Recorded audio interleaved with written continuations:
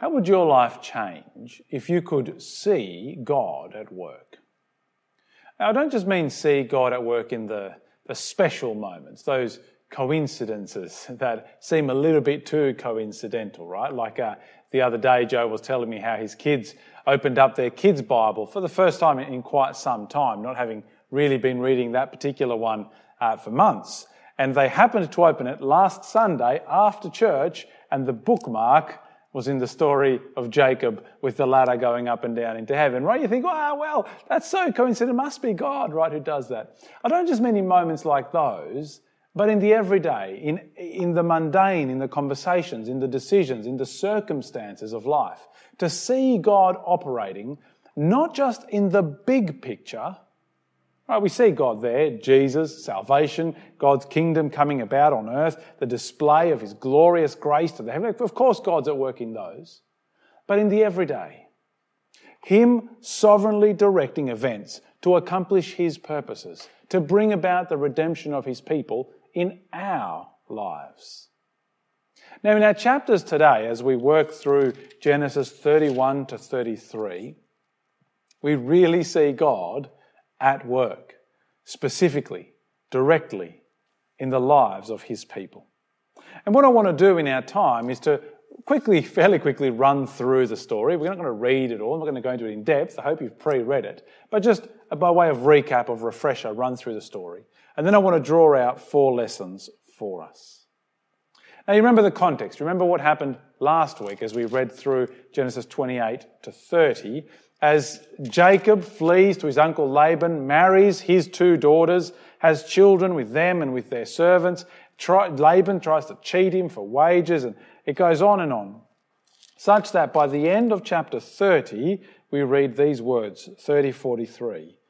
The man became very rich. Jacob became very rich. He had many flocks, female and male slaves, camels and donkeys. The context is, under Laban, Jacob has become rich. The problem is that he's become rich at Laban's expense. Laban tried to trick him, and under God, Jacob came out ahead every time, such that as we begin our passage in 31 verse 1, we read the following. Now Jacob heard what Laban's sons were saying.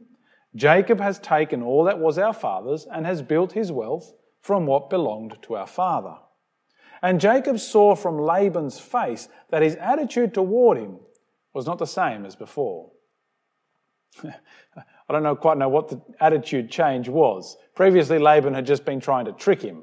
Now, perhaps he has something a bit more malicious in mind. And so, verse 3, the Lord said to him, go back to the land of your fathers and to your family, and I will be with you. It's time to go back. Now, that's a very important statement by God. If you remember the promises that God had made to Abraham, that passed from Abraham to Isaac, that passed from Isaac to Jacob, well, there were a number of those promises, weren't there? Now, interestingly, in this case, one of the promises that I think we often forget about has come true. Do you remember the promises God made to Abraham all the way back in Genesis 12? Did you remember what they were?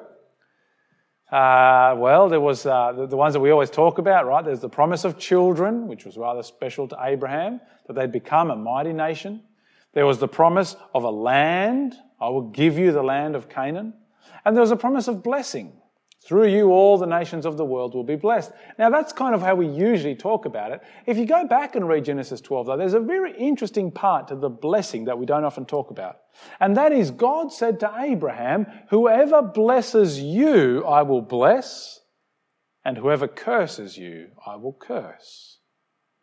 Laban has been doing his best to defraud God's chosen man, and the outcome has been God's curse falling upon him.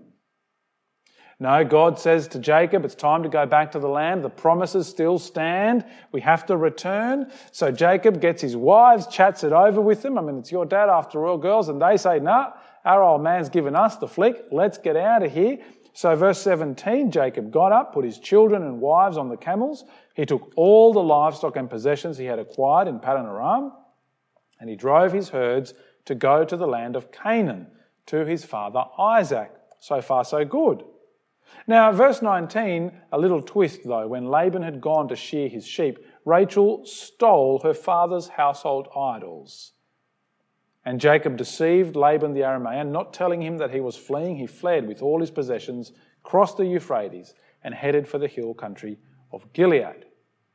The journey has begun under false pretenses, but it's time to go. He packs his stuff and he runs for the hills. Now that's chapter 31, really. I mean, God warns... We're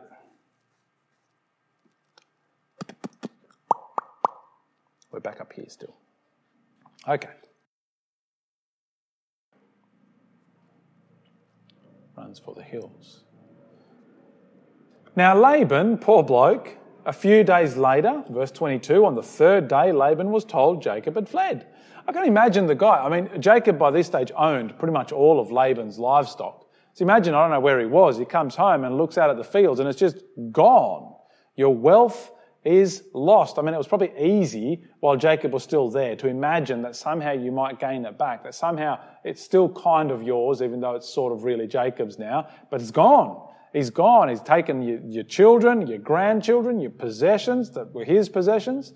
So, verse 23, Laban took his relatives with him, pursued Jacob, took him a week to catch up to him. But on the way, verse 24, God came to Laban in a dream at night. Watch yourself, God warned him.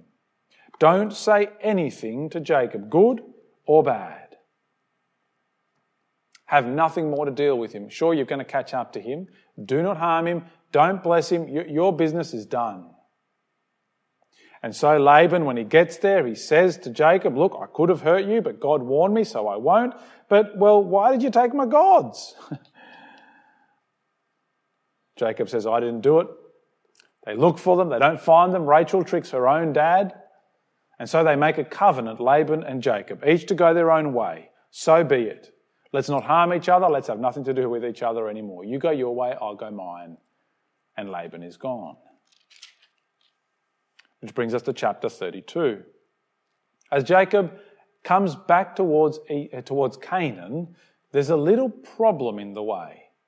You remember how he left Canaan? He ran. He bolted. He fled before his twin brother who was intent on killing him. His mum, when he left, Rebecca, had said to Jacob, I'll tell you when it's safe to come back. And we haven't heard word from her. What's going to happen? Chapter 32, verse 1, Jacob went on his way and God's angels met him. When he saw them, Jacob said, this is God's camp. So he named that place Mahanaim. Jacob sent messengers ahead of him to his brother Esau. He commanded them, go and say to my lord Esau, this is what your servant Jacob says. I've been staying with Laban. I've been delayed until now, 20 years. I have oxen, donkeys, flocks, male and female servants. I've sent this message to inform my lord in order to seek your favour. A strange message, isn't it? Hey Esau, I'm coming back and I'm loaded. I've got the good stuff.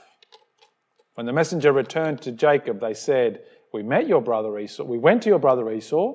He's coming to meet you and he has 400 men with him. And Jacob was greatly afraid and distressed. He divided the people with him into 2 camps along with all of his flocks.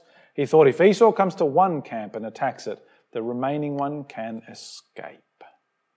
Understandably, Jacob is afraid. I mean, Esau's coming and 400 men are coming with. That doesn't sound like a welcoming party. That's not Esau and his wives and children came by way of having a family reunion.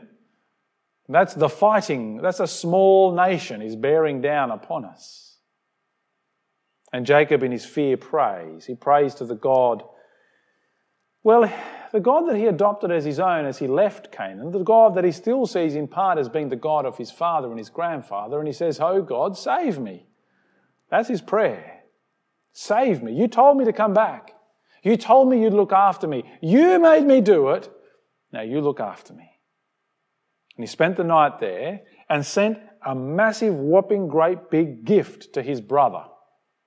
All right, have a look down, verse 14, 200 female goats, 20 male goats, 200 ewes, 20 rams, 30 milk camels with their young, 40 cows, 10 bulls, 20 female donkeys, 10 male donkeys, He sent them all ahead by way of... Now, I don't know the going rate for milking camels.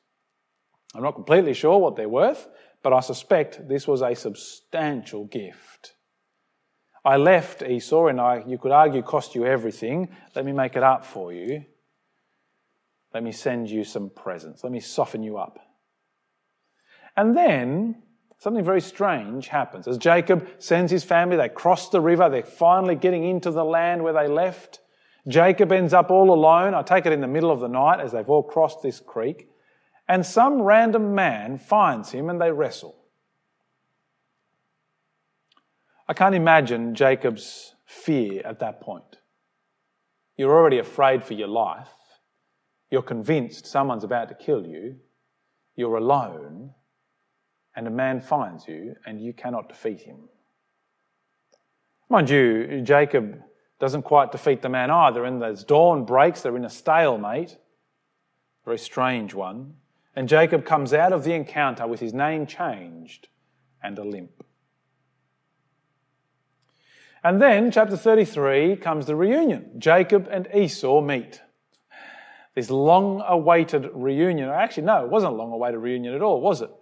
We're expecting battle. We're expecting a fight. We're expecting Esau to want his revenge. Have 20 years mellowed him. 33 verse 1, Jacob looked up and saw Esau coming towards him with 400 men. He divided the children among the women. He put the slaves and their children first, Leah and her children next, Rachel and Joseph last. Right? Let them make their way through those I don't care about.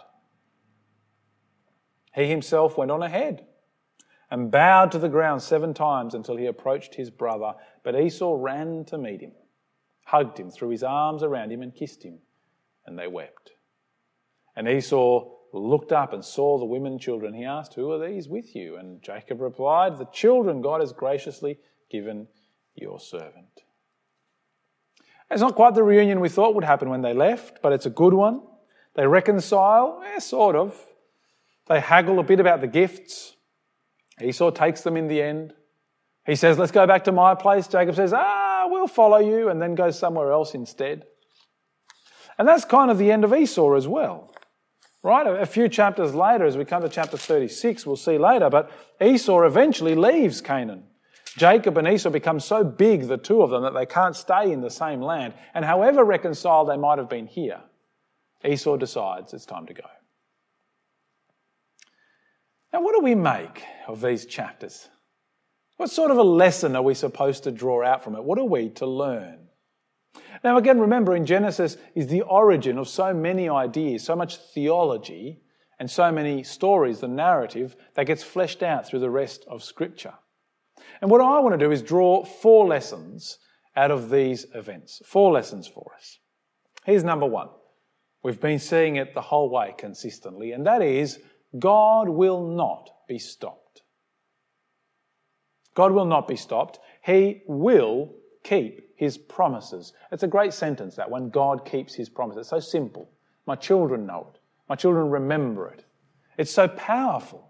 God keeps his promises. If you know the promises of God, then you know what it is that God will accomplish. In the life of Jacob, lots of things had gone right. God had promised descendants. Well, we'd gone from 1 to 2 to 12, going to be soon, plus a daughter, to from there it goes. That part of the blessing is coming true. God had promised to bless him, to be his God, and they would be his people. And that part's coming true. The guy can afford to send, $250,000 worth of livestock away as a gift to his brother. But the land still did not belong to God's people. They weren't even in the land. As Jacob decides to leave Laban, all sorts of things are arrayed against him. All sorts of problems to seeing God's promises come true. I mean, he seems to be stuck with Laban, for good or for bad. If he runs away, Laban, well, who knows what he's going to do when he catches up. He's got Esau waiting for him. Again, the word from Mum never came. For all we know, he's just waiting to kill me. He's been building up his army. And yet, through these chapters, we see that God will not be stopped. Laban, it turns out, is a joke. I mean, the whole chapter with Laban in chapter 31 is this really strange and rather humorous juxtaposition of the God of Laban and the God of Jacob. You see what happened to Laban's God? His daughter deceived him and stole it away. I mean, what sort of God can just get nicked and you don't even know what happened to him? Rachel sits on them when Laban comes into her tent to look for him. Says, I'm very sorry I can't get up. I'm having my lady time. Right? And Laban goes, oh, okay then, and off he leaves. As most blokes probably would be, embarrassed and, I need to get out. Compared to the God of Jacob, who appears even to his enemies and says, be warned, do not touch mine. And Laban knows that is for real. Now, Laban's not going to stop him. Jacob's fear won't stop God. As he separates his camp, as he worries that, I guess I've got to create contingency plans in case Esau destroys one or the other. How am I going to run away and keep mine and do what I need? Jacob's fear won't stop God. Esau won't stop God. I feel for Esau, bringing his 400 men. It's easy to read into it that he was coming prepped for a fight, and Jacob's presence, the gifts, that is, not his being there, his gifts somehow placated Esau. It's easy to read that into it. I wonder if Esau brought the men in self-defense. For all he knew, Jacob was coming back with his own army to claim his birthright. I wonder if Esau wasn't a bit relieved as he sees Jacob bowing towards him. Oh, we're not fighting. But either way, we're not told whether he had a change of heart or not. But still, Esau will not stop God. Again, such that by chapter 36, Esau has left the land and Jacob is in it. Now, of course, we see that in the big picture again. God at work, God won't be stopped. It's easy to think about that in terms of the big picture things. Jesus, salvation, God's kingdom, the rule of the world, the destruction of God's enemies, the display of his grace to the powers and authorities in the heavenly realms. It's easy to see it out there. But do we believe the implications for our own lives? That God will not be stopped. That he will keep his promises in your life. In Philippians chapter 1, Paul talks about the God who is accomplishing his purposes in the church at Philippi. And so he writes in Philippians 1:6, I'm sure of this, that he who started a good work in you will carry it on to completion until the day of Christ Jesus. Our God is a God who cannot be stopped, who will keep his promises, who will bring about his purposes in our lives. I think it will make a tremendous difference to us to start seeing God at work. Let me ask you a series of questions. Do you believe in the existence of God? That he's real, that he's there, that he's present, that he's powerful? I take it the answer is yes. Do you believe that God speaks? That he communicates to us, not only who he is, but what he will do. And not only what he will do, but what he will do in us and to us and for us. I take it you do. Do you believe that God makes promises? That it's not just, this is my intent and it's an FYI, I'm going to let you know what I'm going to do, but that he is promising to us amazing things.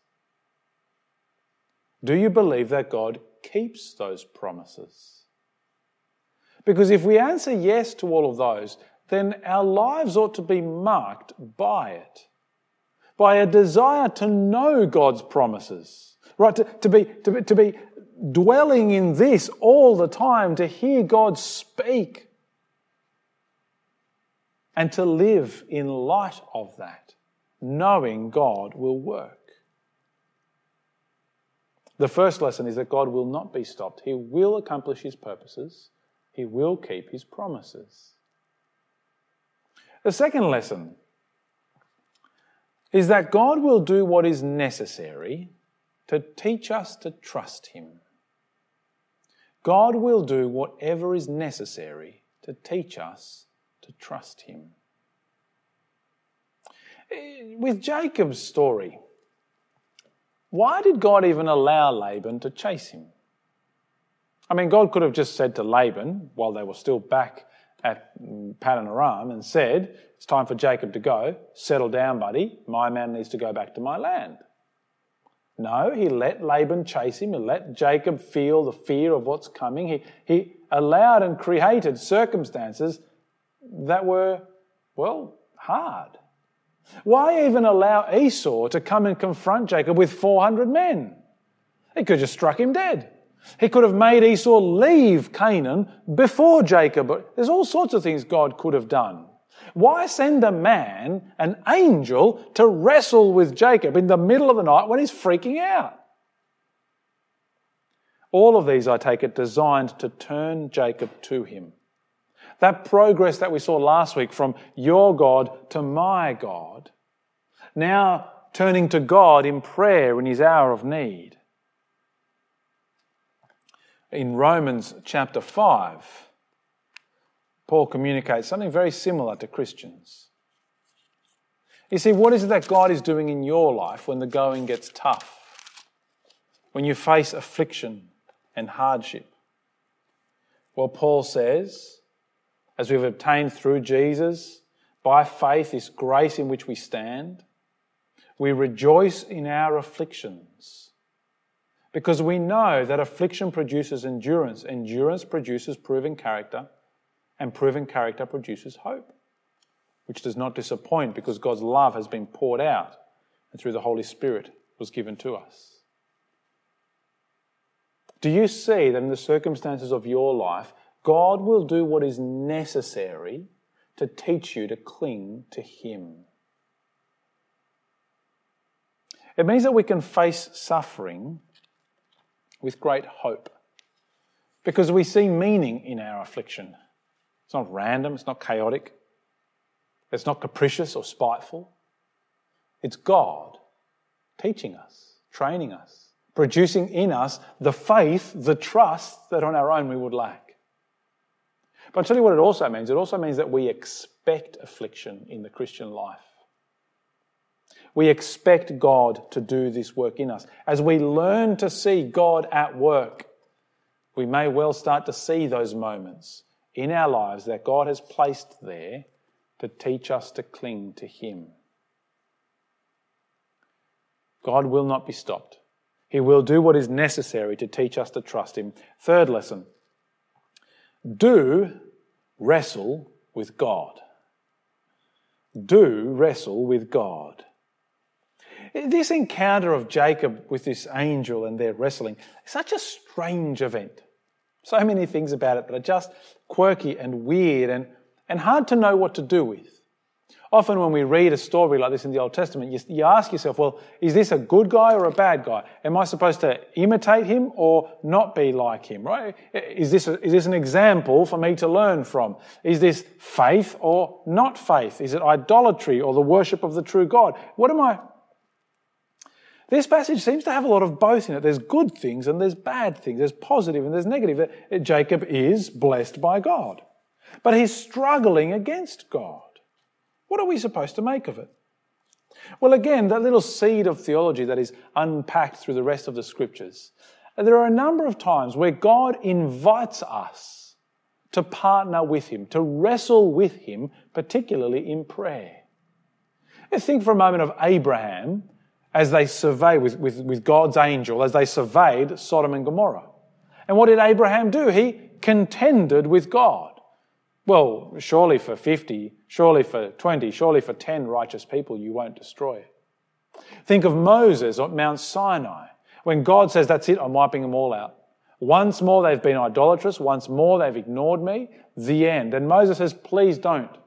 Remember your promises, remember your kindness, don't destroy them. Moses contends, wrestles with God in prayer. Jesus teaches something similar in the parable of the persistent widow. It's another fairly strange parable, so I'm not going to go and get into it in depth, but he's teaching his disciples to pray persistently. Keep praying, keep asking, keep at God to fulfill his promises. It's one of those strange points where it's the junction of those ideas we talked about a few weeks ago between God's sovereignty and responsible human decisions. Why bother praying? Why do we need to wrestle with God if it's in His will and He's going to do it? And surely if we just ask once and that's enough, and if He says yes, yes, if He says no, no, to keep asking Him, isn't that presumptuous? And how do I know if I'm asking for the right thing or not? Whether I'm being ungodly in what I ask for? And all these questions that it's all intention in there. But don't miss the point. God invites us to partner with Him in prayer, to wrestle with Him. Do wrestle with God for the things that are on your heart, asking Him to fulfill His promises, to bring about His kingdom in your life and in the lives of those around you. And yet, and here's lesson number 4, don't wrestle with God. Do wrestle with God in prayer, but don't wrestle with God. Jacob has his name changed, and the name is changed to Israel, which sounds like he struggled with God. I don't think that's a good name. The origin of Israel, the nation, begins here. And again, the seed is planted, and the nation of Israel wrestles with God, contends with God, in the end disobeys.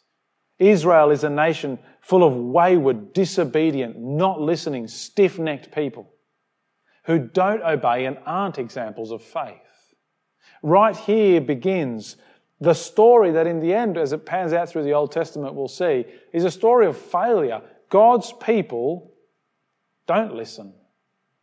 God's people are such failures that in the end they require a saviour. You see, when it comes to your relationship with God, it must begin in humility. It must begin in necessity, and it must begin in need. Accept the salvation that God offers. Don't wrestle against it. Submit yourself to Him. Accept the lordship of Jesus. Accept His work in you. How will our lives change? As we leave whatever situation you're in right now, as you finish this service and turn it off, if you would only begin to see God's work in everything around you, that He will not be stopped. His purposes are sure and He will keep them. That He will do what is necessary in your life to teach you to hold on to Him. That He invites you to partner with Him in prayer, to wrestle with Him. That He invites you to submit to the Lord Jesus Christ, to live your life for Him. Let's pray. Heavenly Father, we thank You for Your word. We thank You for these chapters so full of Your hand as You work in the life of Your man Jacob to bring him into the land that You promised him. Father, thank You for those seeds that teach us such important truths about You and Your ways and Your world and about us and about Your Son, Jesus. Teach us to see You at work, to know You at work, that we might be men and women of faith who have been taught by You to trust, to pray, to depend, to live out the lives of Your people in this world. Amen.